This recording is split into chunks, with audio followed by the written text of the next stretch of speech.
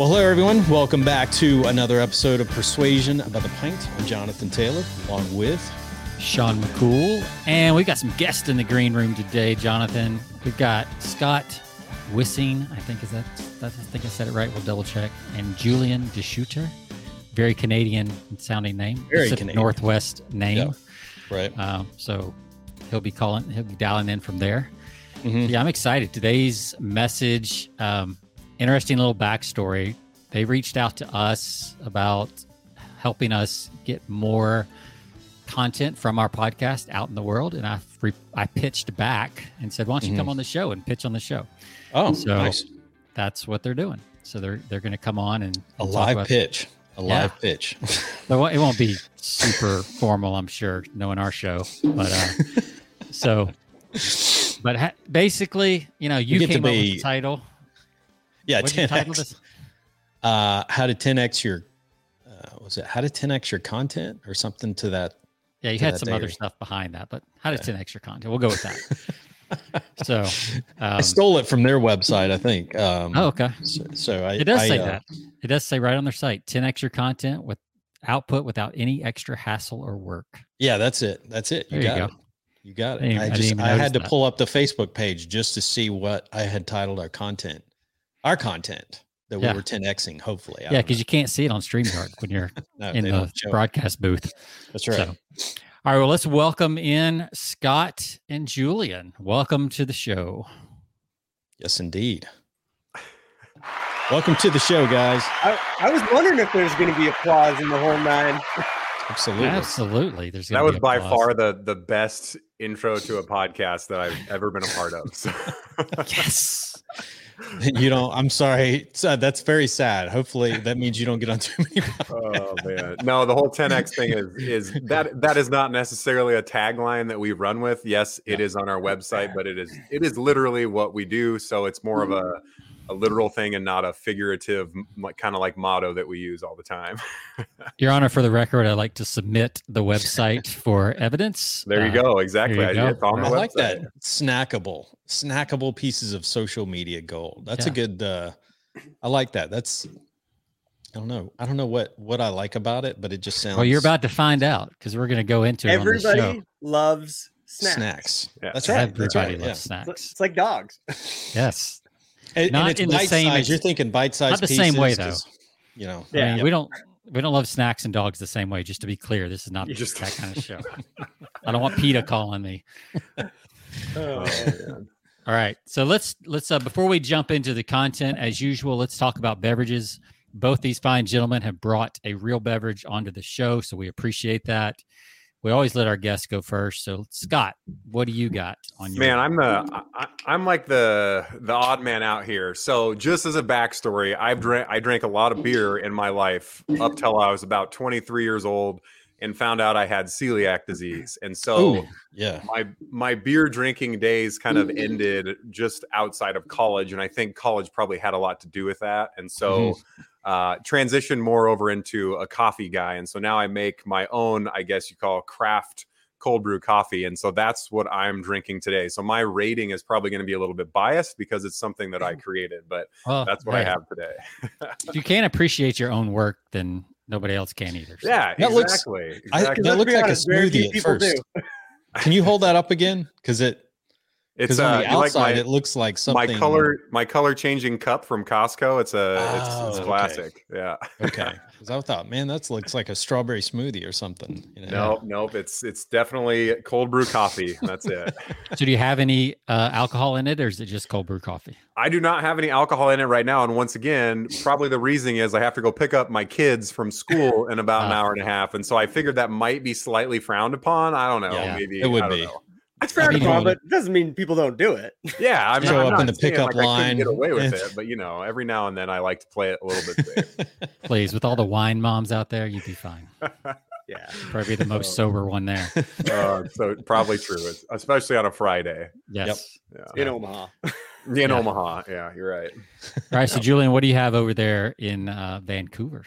I'm a little bit of a connoisseur of margaritas. And so I actually lived in Mexico for 6 months last year, came back, and within a few weeks, a buddy of mine actually launched a margarita in a can company called Olay.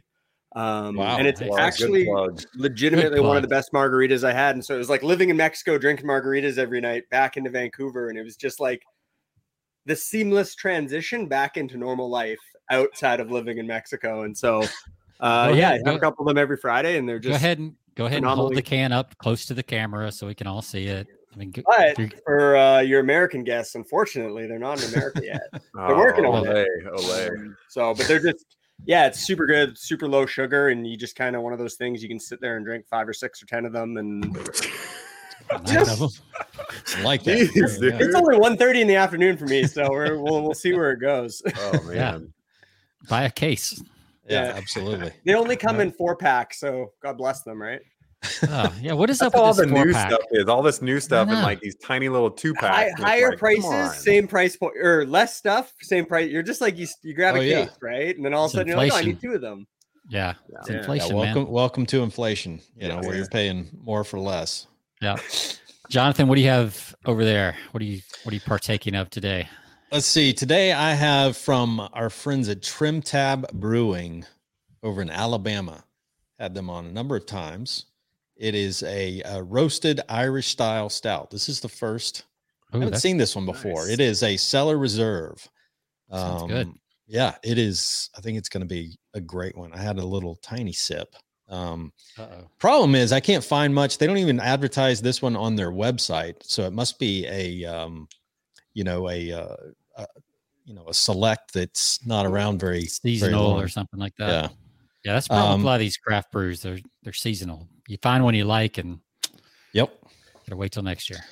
It's only 5. It's 5.8. It's 5.8% roasted hazelnuts and roasted walnuts. So okay, all right. It's got a nice aroma. Just the amount of choices in the craft beer market in the last 5 years is it's insane, phenomenal. Yeah. I mean, this is like 260 something episodes we've done, and we continue to find new. Never had the same drink twice. No. Yeah, I mean, rarely. A few times, but most of the time it's something different every week. So it's because we just like it and we, want to do it. But when we started, we were in Jonathan's office there, so we had the same beers we would share. And then I moved to Austin, so then we had 2 beers per episode. Mm-hmm. So it's been pretty crazy. Which city has the better beer selection? Austin. I don't know. It's just different. I mean, just weird. I think there's probably more selection in Sean's neck of the woods. Although we're getting, Knoxville, smaller market, but we have. You'd be surprised the amount of microbreweries that have popped up around this area. It's crazy. We do get a lot of Dallas, Fort Worth, Houston breweries in Austin, as far as because they can send out without having to go across state lines. So that's nice. Right. We get a lot of that stuff. A lot of my favorite breweries are up in the Dallas, Fort Worth area. Mm-hmm. All right. So I've got a Black-Hearted Black India Pale Ale, which is a little different than I usually have. Mm-hmm. And it is definitely dark. So it's about as black of a pale ale as you'll ever see. So hold that up. Let's do a little side by side there. Look at those. Yeah. Those are pretty dark. Yeah. This is 7% alcohol by volume. Oof. And that's pretty light on this show, just so you know. Yeah, I was gonna say I don't know if that goes a lot higher than that for you guys. Usually, yeah. We do a lot of stouts and Russian Imperial stouts and that kind of stuff too. So here's a copy. The Black IPA holds no ire towards lost love. It thrives on it. Remember your ex, take a few sips, and then go back to enjoying your day. There's somebody else's problem now. That is Black-Hearted for sure. That is Blackheart copy right there. So, all right, well, gentlemen, let's toast and then we'll rate. Cheers. Nice to meet you, boys. Cheers. Yeah. To the internet doing what it does. Yep. So who's got the ice cubes? Because I hear them clinking. Is that? Oh, there we go. Yeah, you can't have margarita not on ice. Yeah, that's true. You got a little salt ring tray right there at your desk too. I wish. I'm not that fancy. You should. But now I'm thinking. Yeah, there you go. Put that in there. So is this the first beverage that you said this is one that your friends launched? Is this a new one? Or does he have any other? he's a serial entrepreneur. He's built 3 or 4 companies and then sold one of them off, and then just kind of did the 6 months or year of I'm not doing anything, right? And then step back in, and there was the boom of the vodka and the white can sodas, where just everywhere was a new vodka with soda water, and he just kind of realized that like the whole tequila market was wide open.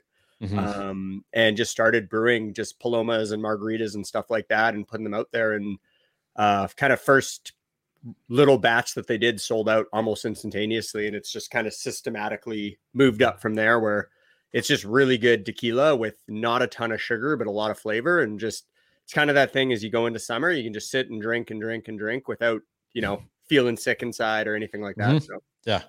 Soak up that sunshine. Yeah, just sit there and have a couple good margaritas, and I like it. Before you know it, it's Monday morning. Sounds good. Yeah, he needs to at least bring that to the Austin market. That'd be a winner down here for sure. I believe it.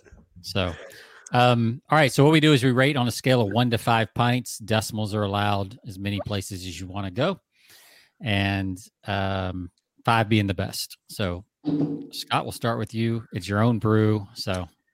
Yeah, it's my own brew, but I will say it's craft because my sister-in-law, her brother is, I don't know if you followed that chain there. My sister-in-law, her brother, he is a coffee roaster. Like he left his corporate job 5 years ago and came and did a coffee roasting. And so his brand of coffee is Reboot Roasting, and they're here in Omaha, and they are starting to get pretty big now, but their coffee is phenomenal. And so that's what I use in my cold brew. So that's a little bit of a plug to them that we're giving plugs here. So, I don't know if I'm rating my own, like I enjoy my coffee. I won't say it's the best cold brew I've ever had. I've had a couple really good cold brews out in Estes Park, Colorado at a little shop. I need to find the name of it again because I can't think of it right off the top of my head, but I'm going to give this like a 4.3, I think. If 5 is our best, if 5 is our top scale, I'll give it a 5 is the top. All right. 4.3. Yep. Julian, obviously you're a fan, so. Yeah, I'm definitely a fan, but now that you mentioned the salt rim and I'm missing the limes, and I'm going to go with a 4.5, but it would have been like a 4.8 minus the user error. There you go. Wouldn't that be cool though for him if he like figured out how like packaging, like put it in a box instead of a screw top that comes off with salt around the inside, and you or have a pack of salt in the box that you can pour into the top, and then something like, I don't know. That's thinking that half the drink is the experience at that point. Yeah, exactly. And I mean, we're in an experience economy right now, so got to package, man. Package that packaging, man. That would stand out too as a packaging. Absolutely. Includes. You couldn't include the lime, but you could certainly include the salt. Just a little vacuum sealed lime that you peel open. That's it. You could do the little lime juice things. Yeah. You figured out how to do it with cheese. Yeah. So. Cool. That's a great idea. All right, so go ahead and give us a rating. So, I'd go 4.5, and then it would have been a 4.8 minus the user error. Okay. All right. No salt. Okay. Jonathan? Man, I'm gonna give this one a 3.2. It's not quite what I expected. A little bitter on the back taste. So that's odd for a stout. So. It is. It's just not quite I was expecting something a little bit sweeter. I don't like them overly sweet, but it's really, it's like a bittersweet chocolate. Okay. So not like a hoppy bitter, more of a. No hoppiness. It's just a bittersweet chocolate taste. All right. So your rating, what was 3.2? Yeah. Yeah. All right. So I knew since this was an IPA, I was treading a thin line because we're not IPA guys on this show. But I did put it in my IPA glass, the Be Hoppy glass. So, but yeah, I'm going to have to go. Oh man, I'm going to have to go 3.0 because it's got that bitterness that IPAs have at the end. Yeah. If I had to pick an IPA to drink, this would be it. Because most of my IPAs would get like a 2 or somewhere in the 2s. Yeah. So that's a good rating for an IPA. Yeah, it's pretty good on this show. From our standards. So there you go. Not terrible, but definitely a little.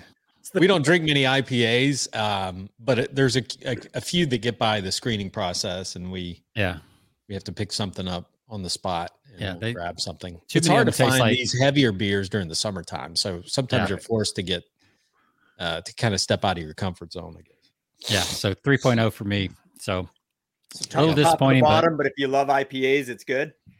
Yeah, I think so. I mean, if you love IPAs, you may not like the black one because it's probably milder than you know, the super hoppy, but it's definitely hoppy. But it doesn't have that fruity or that floral or that pine taste to it. So that part has been taken out.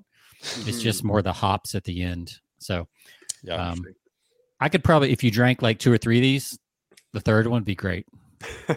Yeah. Especially at 7%. It'd be about perfect. It's kind of like being at a German bar. It's like the beer gets better every time you drink one. Weird how that happens. All right, gentlemen, let's jump into the main content of the show or the secondary content, depending on, you know, who you are, how you like it. So let's talk about how to 10x your content. I told the backstory before you guys came on about how we kind of connected. So now it's your show, gentlemen. Like, tell me what Snacked is, kind of where it came from. You talk about your agency a little bit, and then why I should care. Julian, you want to take it or want me to go? Yeah, go for it, man. You're phenomenal at it. Oh, thanks. Okay, so what Snacked is, first of all. So it's a pretty simple kind of system to understand. Basically, we found a gap in the market in terms of what people were creating and how they could get that content out to the masses effectively. And a good example of this is a lot of podcasters will create a podcast and then they will post it on Spotify or Apple Podcasts, and it doesn't get a lot of promotion. It doesn't get a lot of views or downloads. And so people are constantly figuring out ways to make that happen. And so what we found is that the new wave kind of content digestion right now is very much like short form. If you look through social media, you know, the attention spans of people is getting lower and lower. And so you have to kind of feed the system what it wants. Long form content definitely has its play and is super powerful. But if we can supplement it with short form content, then you can kind of have like this dual system going where you're appeasing the algorithm and you're appeasing people's way of digesting content. And then you can decide where that traffic goes once people view it. And so for a podcaster situation, you create your podcast, you send the podcast to us, let's say it's an hour, and we cut out 5 to 10 pieces that are very relevant to the episode. And we edit them up a little bit and make them short and snappy. And then we can put them on Instagram Reels. We can put them on YouTube Shorts. We could even throw them on TikTok, Facebook, wherever it lends itself to. And now you get this kind of crazy result that we're finding right now where you can get, 5, 10,000, sometimes 15,000 views just from this short 30-second piece of content. Wow. And so that's pretty much the premise of the way that we've, structured this offer. Well, that's interesting. Just like you said, a lot of people, or if you're searching for a podcast, it's pretty hard to show up in the podcast unless you just nail the name by accident or something like that. But with so many podcasts now, it's hard to get the perfect name. But they could stumble across, they're not going to stumble across it on iTunes or Spotify or one of those things more than likely, but you certainly could stumble across on Instagram or Facebook or TikTok or something like that. So that definitely makes sense to me. So how do you decide what I'm curious. So, producers send the content over to you. Do you guys make the choice of what's relevant or how does that process work? Do you get the input from the guys that produce it, or do you guys kind of go through it and make your decision how to chop that up and present that? Yeah. So it's really interesting because we actually have people on the team that listen to the entirety of the podcasts and pull out the moments that grab the attention. And that's, so there's two kind of things when we're always thinking about this. The first one is just genuine interest from somebody that's passively not really paying attention. Right. And the reason why that matters is because almost all of us are on these social platforms, not really paying attention with a behavior of win my attention, win my attention, win my attention. And so when you have these like these listeners that we have, they essentially almost slightly tuned out, paying attention for the thing that goes ding. I want to listen to that. And it actually helps because it decouples like you as the creator or the creator from the content and goes listener over here, creator there to pull that thing apart. Right. And the second really interesting thing is you kind of do that thing is as you pay attention to how the mind builds brands, it's trying to build an association map of who somebody is. So take, Persuasion and Pints, and it's like you start going, oh, this little clip here and this little clip here. And you start to build up, I either like what these people are about or I don't. Right. But that never has to come from like a specific long form piece of content. It gets built in this kind of association net inside the brain. And so by being able to take these long form pieces of content and chop them down into little bite-sized pieces, you create more associations of your brand inside of a group of people that allow them to go, oh, this is what that person's about.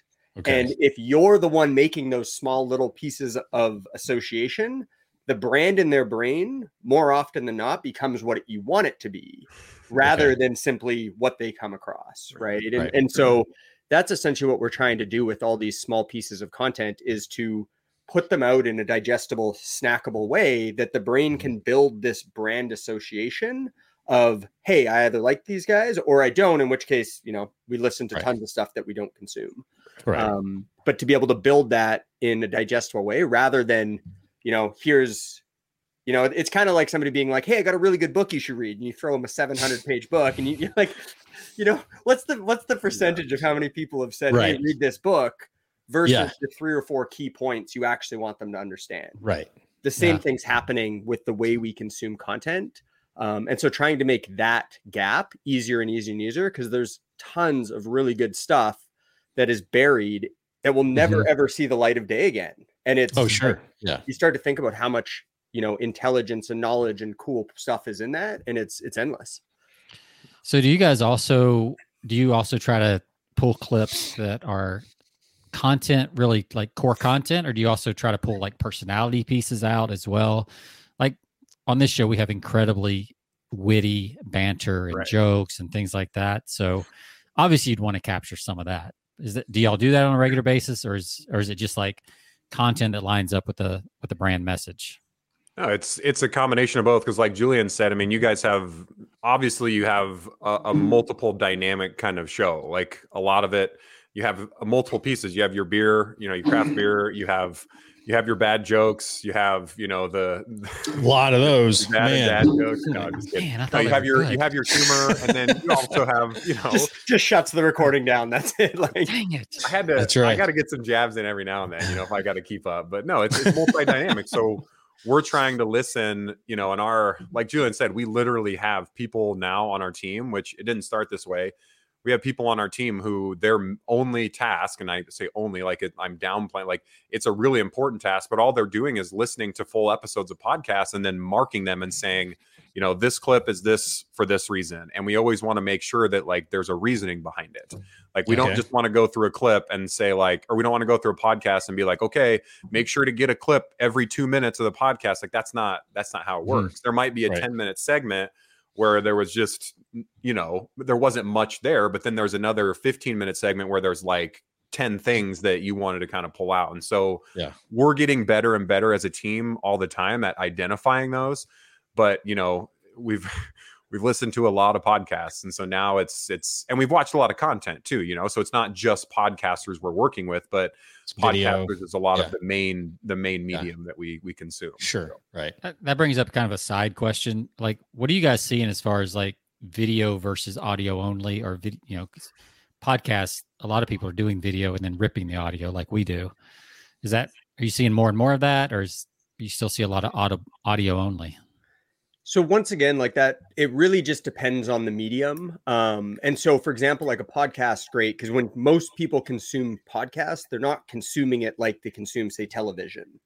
But almost nobody consumes Instagram with their eyes closed, right? And so that's kind of one of those things that you have to take in mind of like, who's consuming, what's the state they're in, what are they trying to actually accomplish when they do that? And so things like TikTok and Reels are training us to be quicker and quicker and quicker. And so there's that kind of understanding, you know, and we could argue the merits of whether we want to train our society to be quicker and quick. That's another few podcasts. Yeah.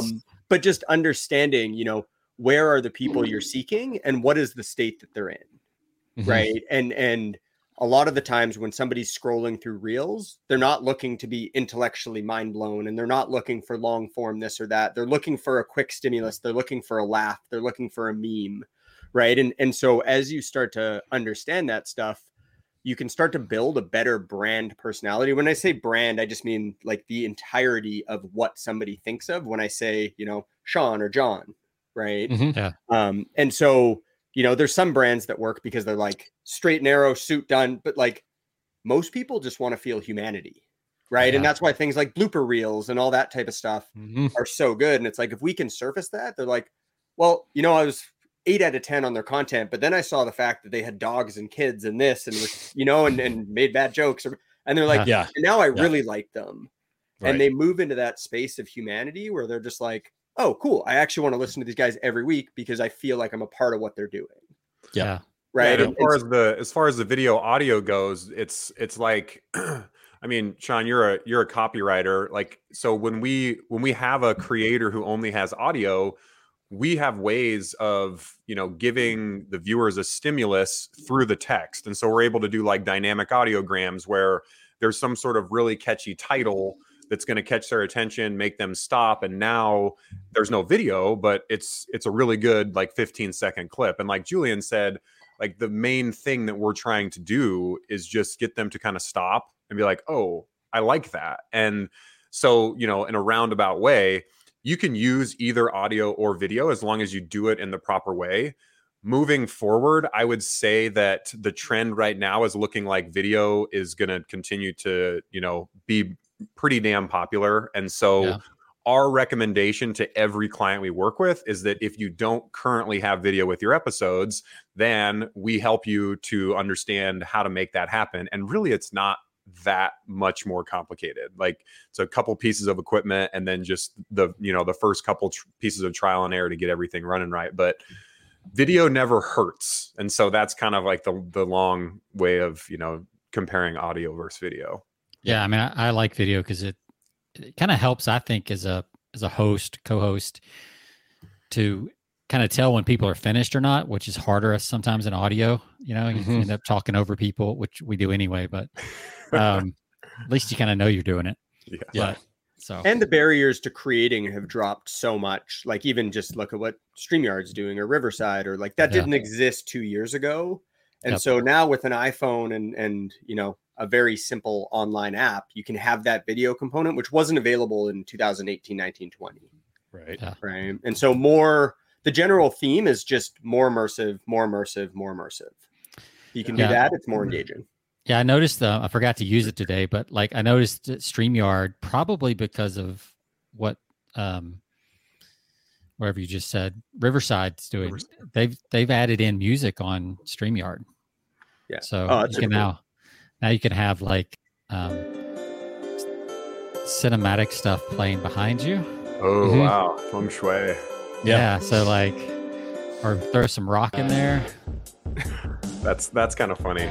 So they're building all that in because I know that's one of the big things that Riverside talked about. And, you know, not everybody has a fancy soundboard like Jonathan does to pipe in the sound effects. So I'm looking forward to, like, if StreamYard throws in some sound effects too, that would be cool. So yeah, I think these softwares, you know, everything's getting so much easier. You know, if these softwares if they're doing their task and their job well, they're providing an experience for these users where they can feel like a professional. And that's why I think we're seeing such a rise in, you know, podcasts and all these mediums that used to be kind of more like, you know, gated a little bit. And now it's just like everyone can get in, which is good and bad, you know, like you don't ever want to just completely pollute something, but you know. Well, I mean, and that's where, I mean, you guys come in because everybody's doing a podcast today. So, you know, it's like people don't have the time to go through and listen to everything out there. So I think to me, this is a great idea because the question, and I think you brought it up, Julian, whether it's right or not that we're basically shortening everyone's attention span, it's happening, regardless, that people just need, there's so much information out there. People just need like bite-sized chunks of it and the most relevant parts of that. So, how do you, is there a time limit on what you guys look for, in these bite-sized chunks that you're clipping out? Yeah, so we're kind of, playing, we don't like to disassociate content from the platforms, because ultimately you're always going to have, if you're doing content, you're going to have to be, for lack of a better term, at the mercy of whatever platform that you're posting it on. And so we like to stay up to date in not only the trends, but, what it looks like moving forward. So right now with Reels and TikTok and YouTube Shorts, those platforms are very transient. Like I can have one piece of content that lives effectively on all three of those platforms. And so we look for right now clips that are under 60 seconds so that we can kind of hit dynamically through all those platforms. And it's even sometimes better if we can find a really high quality clip under 30 seconds, because then like right now, TikTok is telling creators they want you to create clips under 7 and under 5 seconds. And you think about that and you're just like, my gosh, like how do you even do that? And so we do like to look under 60 seconds, but occasionally, we have one of our clients, Jason, he owns a construction company where they're like a consulting company for a bunch of other construction companies, and they do a daily podcast. Not only do they do a daily podcast, but they do like all this stuff on their Facebook page. And so a lot of the content that they like is going to a different audience. So their content might be like 1 minute to 2 minutes, where it's like longer kind of educational content, because he's not necessarily right now concerned so much with Reels, or YouTube Shorts or TikTok, because he wants to educate inside of his content. And so it's just a matter of what the client needs and then what we've seen to work in the field that, or the platform that they would, be best suited for. And then we kind of adjust. Sure.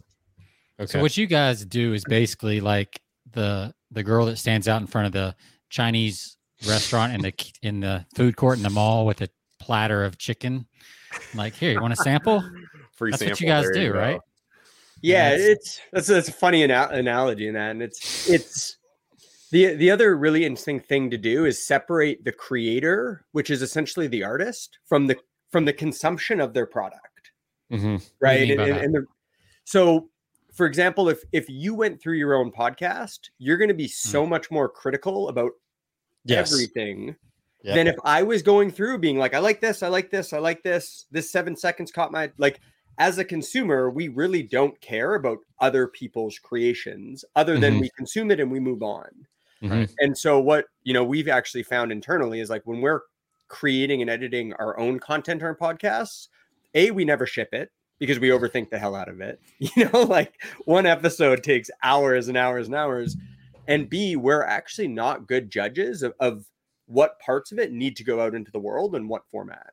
Yeah. And so what we realized really quickly is like, what we want to do is help creators do the thing that no one else can do for them. Like I can't jump on this podcast and pretend to be either of you, but you can take that once it's done and put it in the world that it's bite-sized for the world to consume it. And the more we can do that, we allow creators to keep creating and not just create and have their stuff disappear, but create and have their stuff go to the world. Sure. Right. And to bridge that gap kind of there. And it seems to be a pretty, good flow. And like for anybody that's doing a podcast or creating, like I always recommend having an outside source that's the buffer between you judging your own material going to the world. Right. And Sean, you probably see this as a copywriter, right? People create their own stuff and it pulls up all that emotion. And I can write for anybody else but myself. Right. I cannot write for my own. I have to hire somebody if I want to write about me because it's just, it's too close. I know too much about myself. I know my demons. I know my skeletons. Like, the nuances where you're hiding, like the whole. Exactly. Like, because I also do coaching and like, it's hard for me to write my own coaching stuff because, I'm like, but I had an argument with my wife yesterday. Like, it's like, I'm a loser. Right. But somebody else, they don't see that. And Yep. Although sometimes obviously you can reveal that, like you were talking about with the humanness, and like actually revealing some of that is okay. Mm-hmm. But even that's something I don't think is okay. But somebody, one of your people might say, no, that was great that you actually admitted that on a show. Mm-hmm. That's super valuable and vulnerable. Right. And put Brene Brown on the map, right? Talking about breaking down and stuff. So, no, I think that's kind of the cool trend, with a lot of the things that are happening on social media and everyone talking about how it's like poisoning everyone and it's, rotting our brains. I think you have to look past that sometimes and look at the good that's coming out of it. And I think the trend right now recently is like you said, Sean, like more vulnerability and like more ability to just put yourself on a camera or get your thoughts out to the world, and in a way that doesn't create a lot of friction. Like you could literally, anyone could start a podcast today. You get your camera, you don't even need a phone camera, but if you had a phone, you can record it. You get a $20 microphone from Amazon. It's not going to sound great, but you have the ability to start doing this stuff. And I think it empowers a lot of people to say, that's the first step that they take to getting out there. And there's always going to be haters. There's going to be the idiots that are like, oh my gosh, why are you doing that? But usually that's just jealousy from somebody else that comes in. Yeah, right. And so it's kind of a cool trend. And like you were just talking about, it's really cool to deliver a product to our clients who are very particular of what they're doing, and then for them to play it back and hear it, and for us to say, these are amazing clips, and then they post it on Reels and it gets 10,000 views and everyone's like, oh my gosh, I relate to this so much. And that feeling is not just like a dopamine rush, which it will be a dopamine rush, but at the same time, it's like, it's validation that you don't have to overthink all this stuff so much. Like, as long as you get your message out to the world, more than likely, if it's not horrendous, it's more than likely going to resonate with a lot of people. And I think that's the cool thing about what we help, our clients do, is just get it out and ship it. So I want to pull this piece up real quick. So what we can create from a single piece of content, we've talked about it a little bit. Turn each of your podcasts into dozens of pieces of content.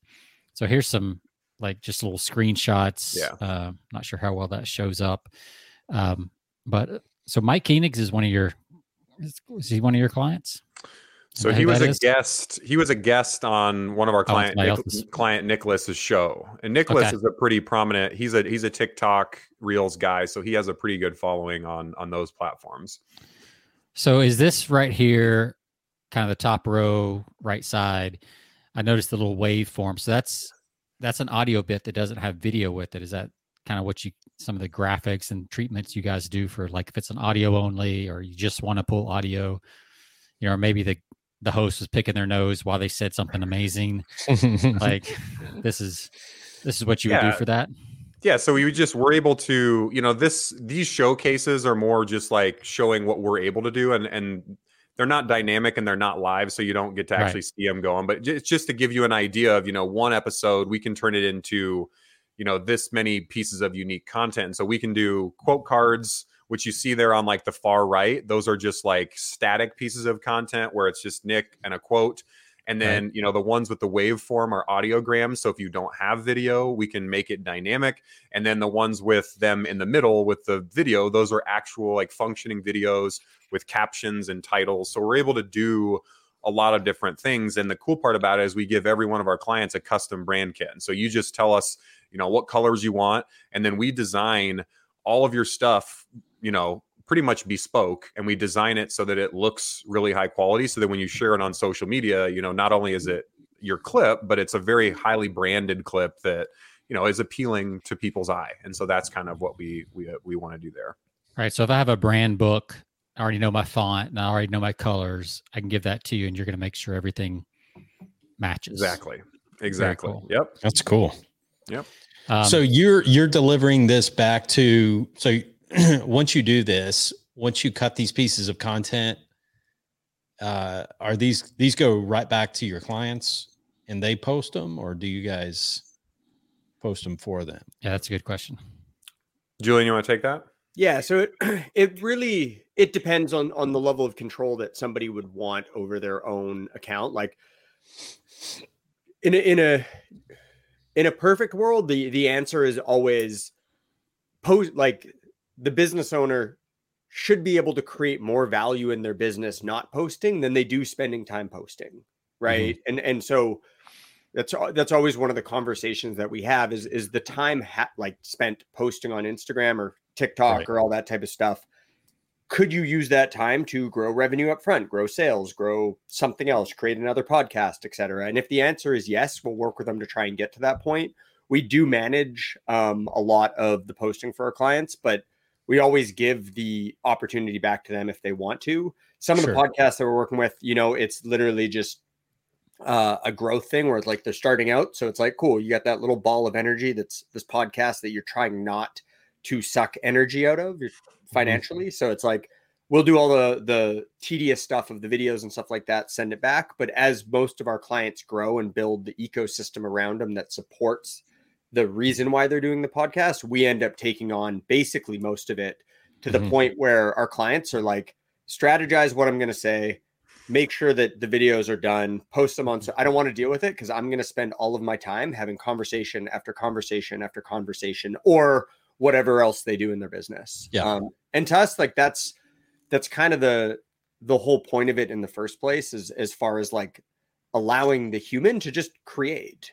Right. Like most of us don't want to spend time on social. Like if you actually ask most people, they're like, no. I dread that stuff, and so it's really easy for us to have one person who gets in the flow and posts for 10, 20, 30 different people at once than it is to stop a human every single day of the week and be like, cool, now go build your post on Instagram. Right. It's very inefficient to do that. And so we give the option if needed, just because as the businesses grow, that generally becomes just the most effective way to do it.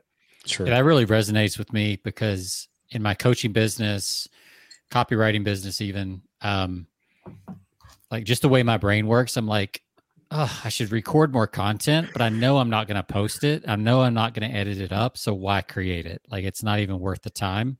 Yeah. So I totally get that. And I've worked with people that are the same way. They're like, like, I'd love to create content, but I know nobody's going to see it. So what's the point? Right. Yeah. So, well, then you start the guilt loop and you feel bad because you recorded it's sitting on a hard drive. You're like, yeah. I came across, oh man, I'm the total opposite. I like to record everything that I do. Well, not everything, but not everything. Podcast everything, because, Sean and I do this podcast, and then I have two very, industry specific podcasts that I do in the industry that I'm in, that serves, a lot of the manufacturing space out there, in industrial manufacturing. And so, I'm all the time thinking of ways to, whenever I'm having a conversation with somebody, I'm like, hey, we should record this. And then what do you do with it? What do you pulls do out a little tripod. Oh, I post it. Dude, I go to trade shows.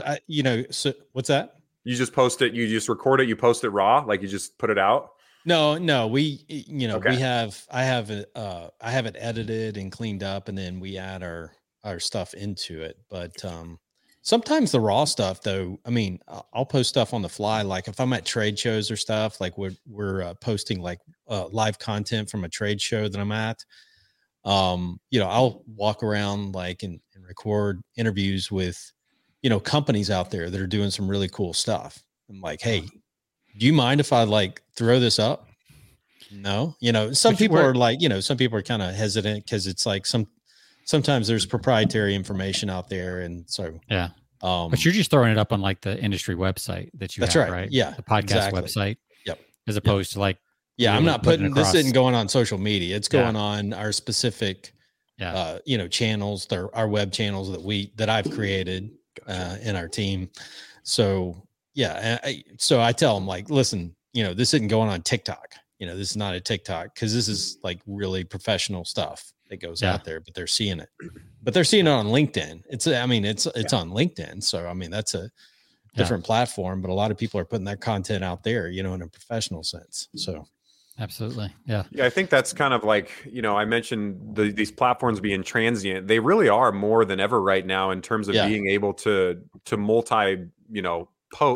multi-platform post the same type of content. And I think the coolest part about it is it's just more viewership. And so like when 2 years ago, people had this whole thing where it's like focus on one channel and do that. And I still see the benefit to that. Like if you get really good on one channel, you know, you become a authority there.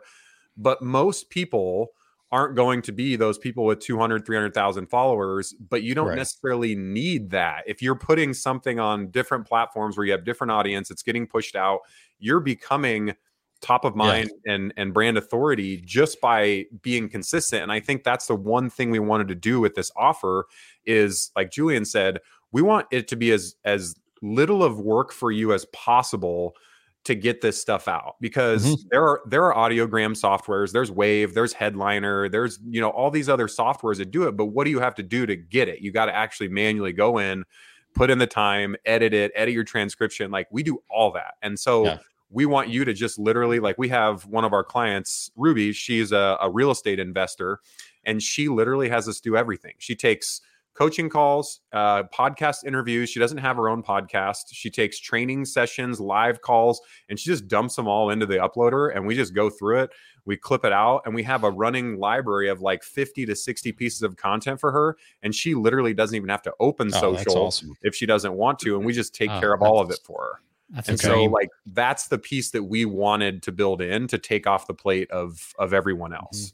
Yeah, that's the dream right there. So that's interesting. I don't want to gloss over one thing you said there. You said she doesn't even have her own podcast. She's just a guest on. She's a guest on other. Yeah, that's cool. That's brilliant. Like, so I mean, really, any type of long form content creator, like YouTuber, if you're a guest on podcast, if you do live streams, if you know, like you said, Jonathan, like you could have an interview with somebody and just not even a formal one, and you record it, drop it to us, and then we can turn that into content. And I think that becomes really powerful for people. Then they don't have to sit there and think like, what needs to go viral and what needs to do this. Great. So love that. Yeah. You ever remember in like the football games where like they mic the guy up and he's just like running around and saying like, and you just realize he says sometimes hilarious, stupid, witty stuff, like sometimes really brilliant stuff. And then like, that's really the same thing. It's like, if you could take all the good stuff you say in a day that, you know, the rest of here, that's extremely valuable. Those reels are addicting, man. You can go through like once you get sucked into the reel game where you're just watching one after another. And, you know, it's brilliant how they do the algorithms, because it's all based on what you typically spend the most time, viewing. So then you have your own compilation of everything that you typically, which in my reels are typically clips from mini clips of Seinfeld. That's one of them. Joe Rogan clips, yeah. And food clips, man. I like barbecue, especially like people that are doing, that are grilling or barbecuing. Like, man, I just see those constantly.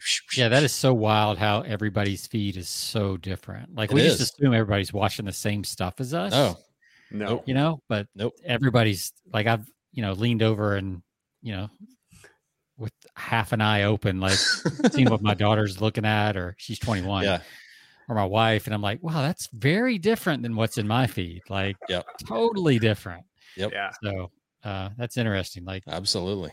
I love Seinfeld, but I don't have any Seinfeld clips in mine. Oh man, I've getting like all the greatest like clips of Kramer. It's so funny. It's so funny. And that just stokes those it makes licensing deals for those guys. They're just getting checks. It's great. It's great. But I think that brings up like a really powerful point, because like people always ask us like what's the secret?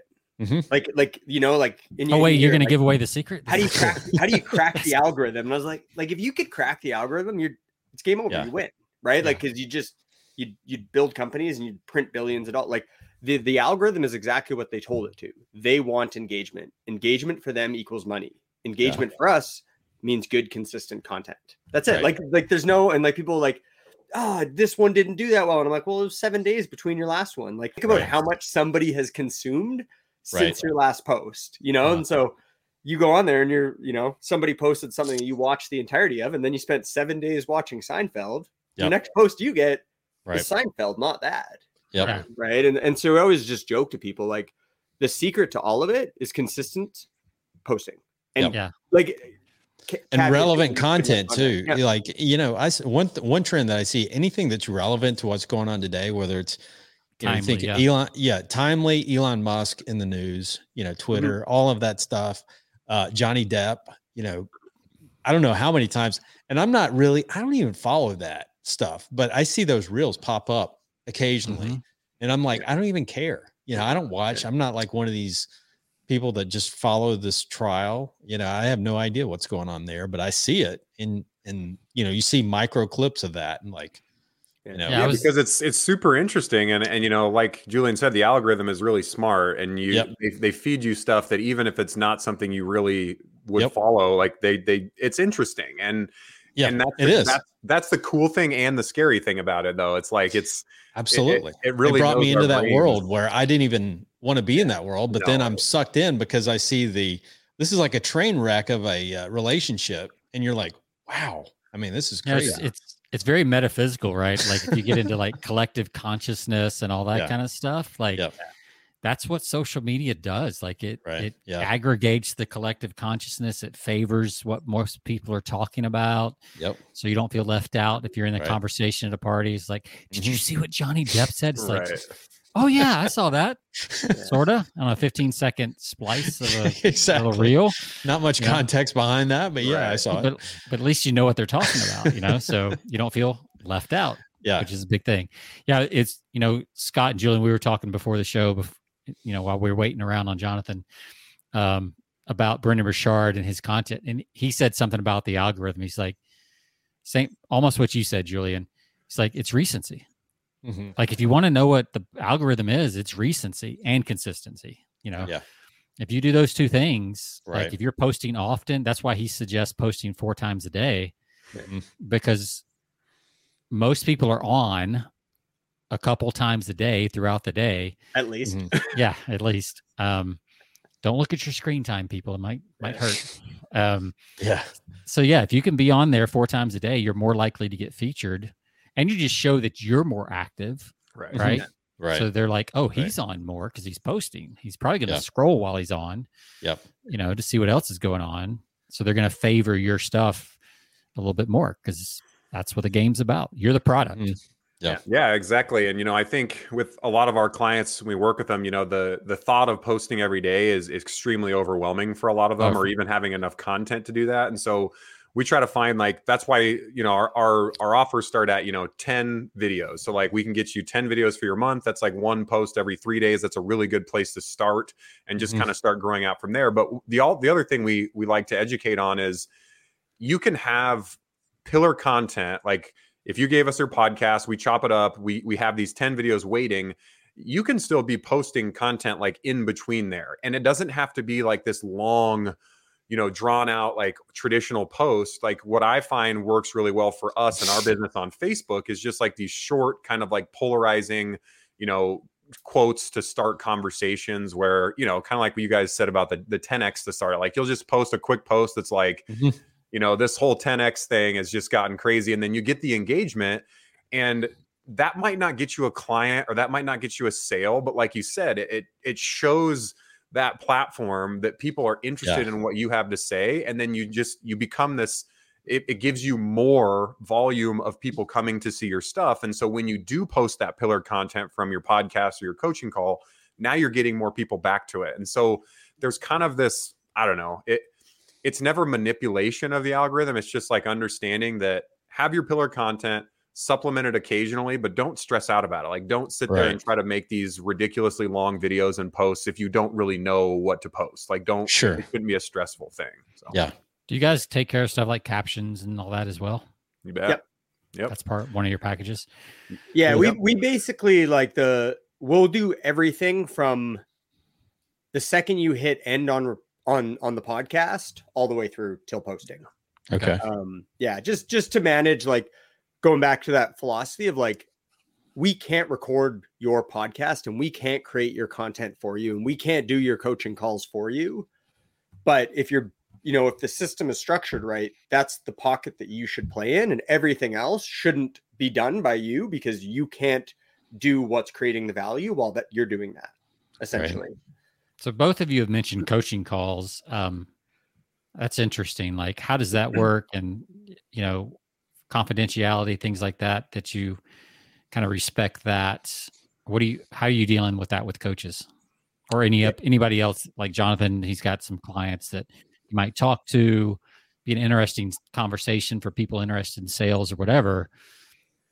But you've got it's definitely something we're really transparent with our clients. You know, we don't ever want to do anything that's going to violate somebody's, you know, if they want anonymity, like we don't want to be putting them out there. And so it's a conversation to have. If it's a big corporation, there's usually going to be more rules, but most of the time, if you're a coach, you know, you got 10 or 15 people in your group and you're having these weekly conversations, a lot of them aren't necessarily like focused on the one individual on the other side. Usually, you know, you're giving a good amount of information, and, you know, if you record that, we have the ability to take you saying a lot of these really, you know, profound or, you know, helpful things to people and just clip those out of there and, you know, take those and use them not only as, you know, interactive content in social, but you could almost use it as educational content where it's like, you know, you have somebody interested in your service and you're like, hey, here's this coaching call I did, and here's this 2-minute blurb on how to automate your LinkedIn outreach. And now you have like, not only like I said, not only the social content, but you have a library of education that is on demand that you can pretty much just shuffle out whenever you need it. Kind of like a video FAQ. Yeah. That's pretty much what it is. And that's, and anymore, you know, we don't like to follow like tons of mentors. Julian talks about this a lot. Like if you follow like 100,000 people, you know, you're getting all these information. And so we try to stick to like, okay, you know, we follow this guy for cold email and we follow this guy for story branding. And so the people we follow, we're finding, it's kind of funny, like they have been doing this for a while now. And the reason that we are interested in their content is because they take these intimate sessions where it's a coaching call or whatever it is, and then they share that little clip. Like the guy that we actually hired to do a lot of our cold email stuff, like I have been on his bandwagon for about 6 months now, and all he does every day is he has coaching calls with people, and then he posts 2 or 3 minute blurbs, and that's how he educates. Like he doesn't do it on YouTube, he doesn't do a podcast. Well, he does a podcast, but a lot of his stuff is just these short little blurbs. And I'm like, man, I learned more about cold email from his 1 to 2 minute clips every day than I've ever learned from any other platform in my entire life. And so that really connected with us. We were like, man, this can be powerful, you know, if we just structured out the proper way. Yep. So tell me, how do guys, we're getting close on our time here. So there's obviously a question we haven't asked, and like how much does this stuff cost? Like, is this like going to cost me $10,000 a month? Is it, is it $39 a month? Nice. Start high.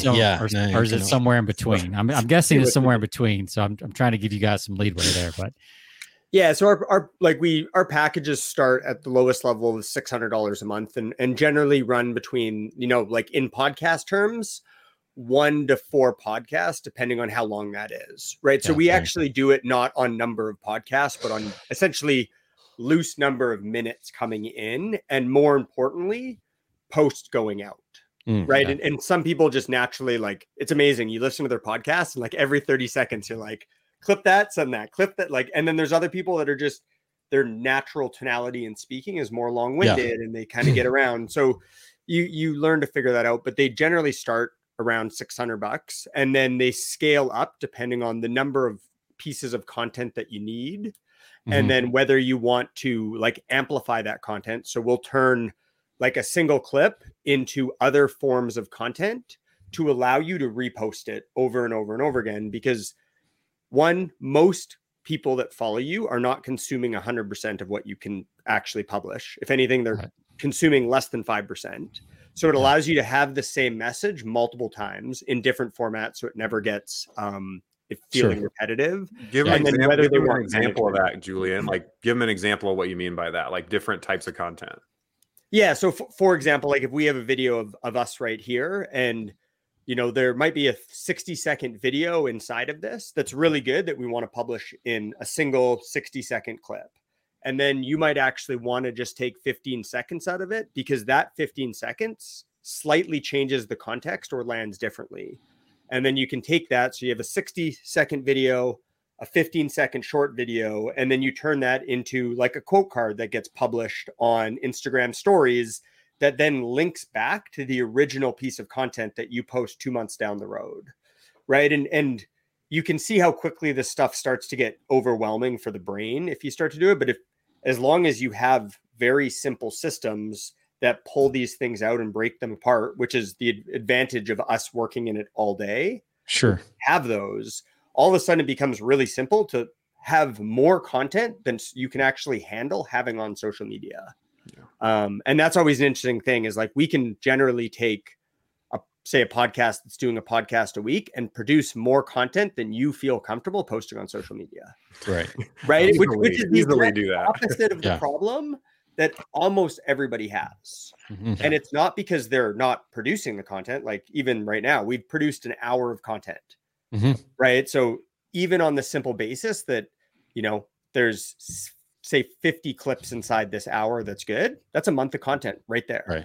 Yep. Right. Wow. The problem is it's going from this 1 hour, which is a gigantic ball of content, and pulling it apart into all the little mechanics of it. Mm-hmm. Yeah. Yep. Yeah. That's pretty cool. That is I think the cool part is, like, and if there's anybody that's listening to this that is a podcaster, like, this is kind of where we start to educate with our podcasters. Like, sometimes we think of episodes that, like, you guys have had what, 260 episodes now or something like that. Mm-hmm. Yep. So I don't know what your stats are, but, like, you know, comparatively speaking, I'm assuming episode 258 is getting quite more views than episode 1. Am I correct on that? Yeah. Oh yeah.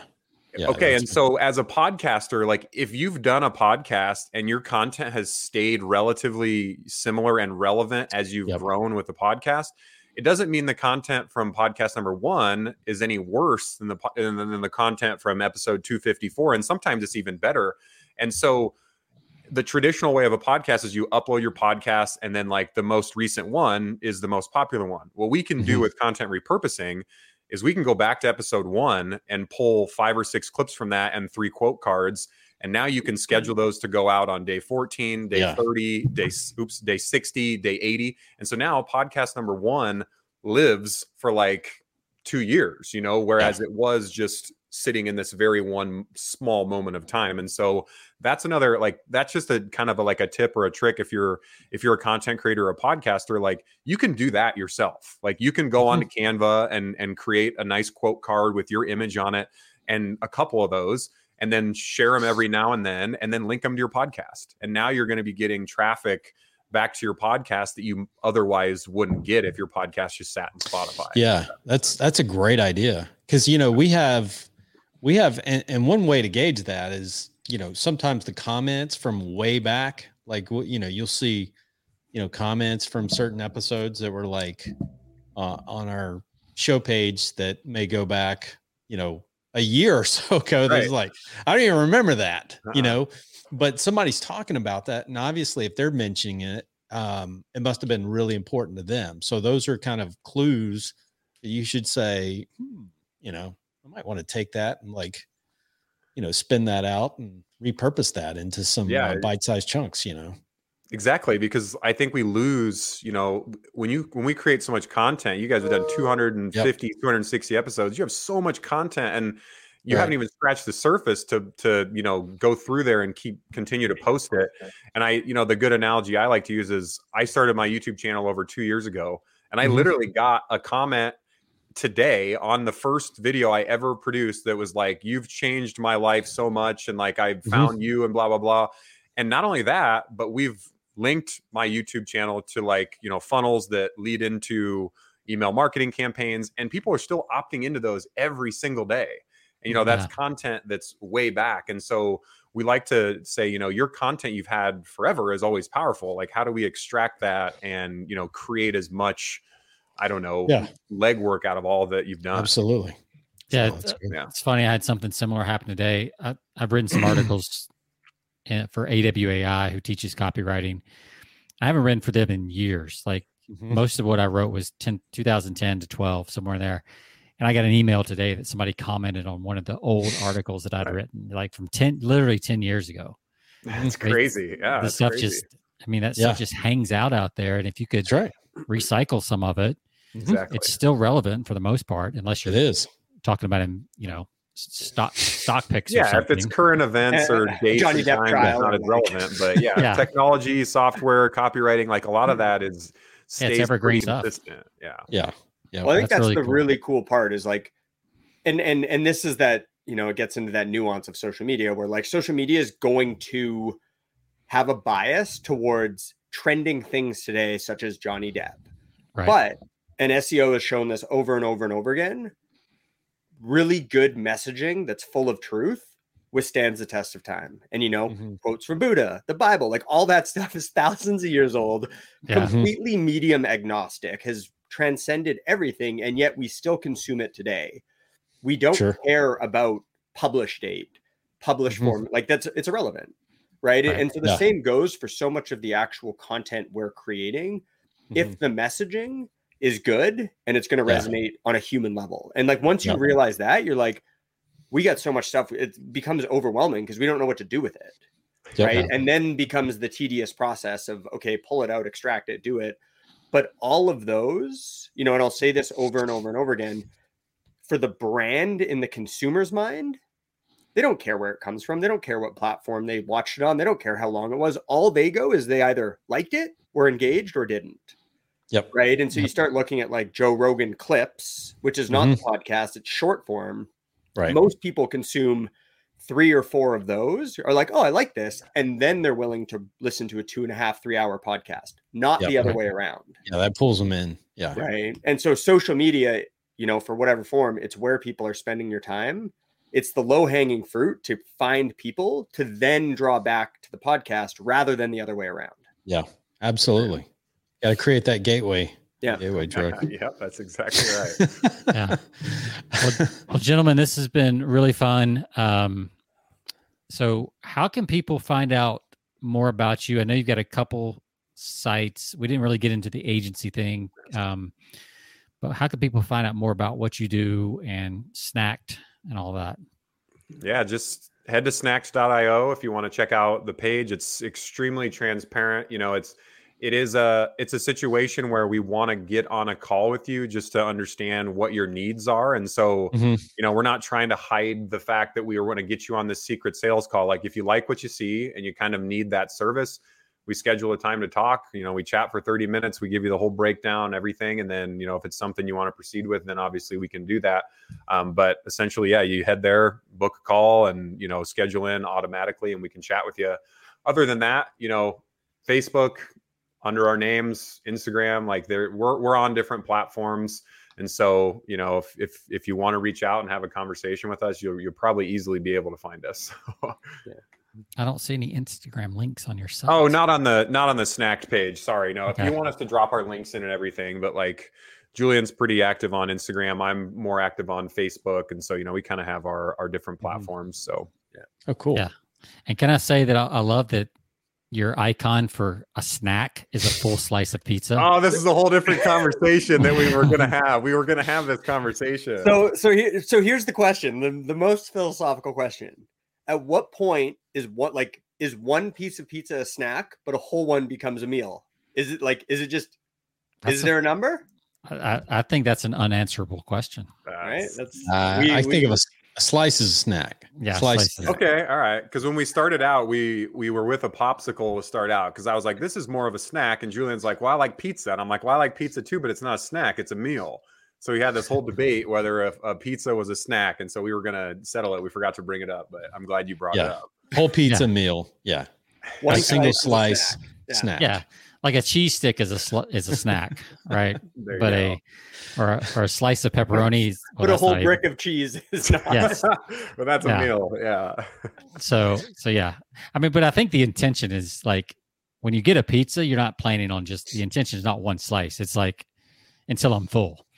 So unless it's the morning after and you're like, I just need a little pick me up. That's true. That's true. Pre-workout right there. Most important question we asked all day right there. Is a pizza a snack? Pizza. That's right. Yeah. If only there was a way if only there's a way to take that 30 seconds and put it out in the world, that would be that's going in there. Like we'll clip this out and send it over to you and you're going to get that clip for sure. So that's cool.